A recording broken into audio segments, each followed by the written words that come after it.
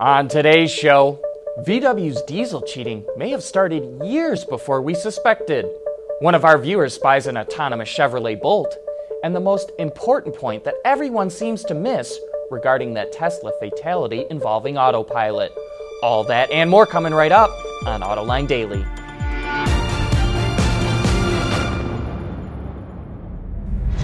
This is Autoline Daily, the show for those of you who truly care what's going on in the automotive industry. Well, Volkswagen is back in the news over its diesel cheating scandal, and this thing is far from over. Now it's being sued by New York, Maryland, and Massachusetts, which claim that VW developed 6 generations of defeat devices starting in 1999. And the Attorney General of New York accuses current CEO Matthias Mueller of being aware of this cheating as early as 2004. According to these lawsuits, it was Audi that came up with a way to reduce the clatter of a diesel by injecting more fuel into the engine at idle, but that drove up NOx emissions, so they came up with software to detect when the engine was being tested for emissions. Bloomberg reports that VW says it is regrettable that the states are suing the company after they supported its settlement with the EPA, NHTSA, and CARB. And Automotive News reports the company is setting aside an additional $2.4 billion in charges related to the scandal. So here's our big question. Has VW killed the diesel in the American market? According to data from Ward's Auto, diesel sales are down 20% through the first half of the year, not including medium-duty trucks.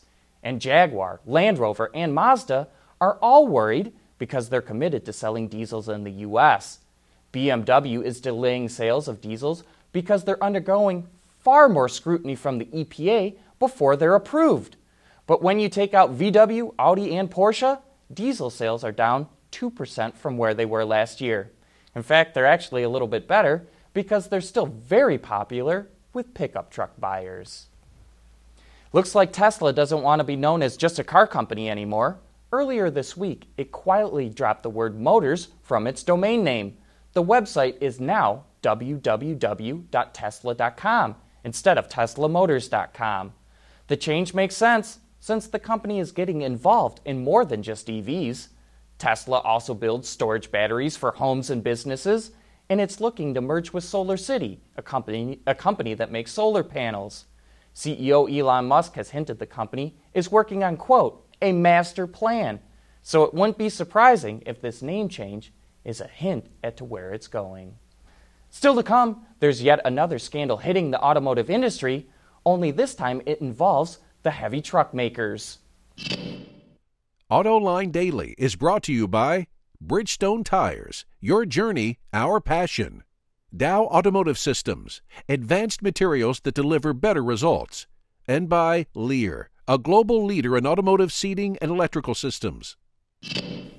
Sales of medium and heavy-duty trucks in North America took a big tumble last month, and news for the truck segment isn't getting any better in Europe, but for a completely different reason.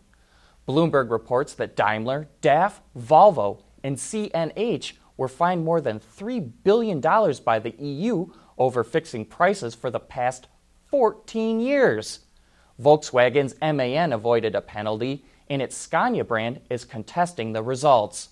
Regulators accuse the companies of conspiring to set truck prices, as well as coordinating the timing and pricing of costs related to emissions. They say this affected 9 out of 10 trucks sold in Europe. Looks like GM is starting to rack up the autonomous miles. Autoline viewer Seth Wilson shared these pictures with us on Twitter of an autonomous car roaming around San Francisco. While Seth had never seen anything like this before, a number of people chimed in that it's the new Chevy Bolt. You may remember back in March that GM purchased self-driving startup Cruise Automation, and in May the company started testing self-driving Bolts. And when you go on Cruise Automation's website, the homepage image is exactly the same car in the photos Mr. Wilson shared with us. Also interesting is the name Cheetah on the back bumper. A quick online search reveals that Cheetah Technologies is a company that develops broadband network solutions. And if you see anything out there you think is interesting, let us know. You can always connect with us socially on Facebook and Twitter. Just search for Autoline. Coming up next, John talks about Tesla's autopilot fatality, the Space Shuttle Challenger disaster, and Chuck Yeager. At Bridgestone, our engineers want to help make sure you're not stuck on the side of the road. Our revolutionary Drive Guard tires are engineered to take a puncture and drive up to 50 miles. Ready to go. Watch the Olympic Archer demo at BridgestoneTire.com. Tesla made it into the history books last month, and for all the wrong reasons. It earned the dubious distinction of being the first automaker to record a fatality in a semi-autonomous car. One of its owners were killed when the car's autopilot system did not detect that a semi-truck was blocking the road. That set off a media frenzy on the dangers of autonomous technology. But here's what the media missed. That same day, 100 other people were killed in traffic accidents in the United States. That's the national average. 100 people killed every day. And 6,000 are hurt badly enough that they need to go to the hospital. But Tesla's own data shows that the accident rate with its cars in autopilot mode is actually half the rate of other cars.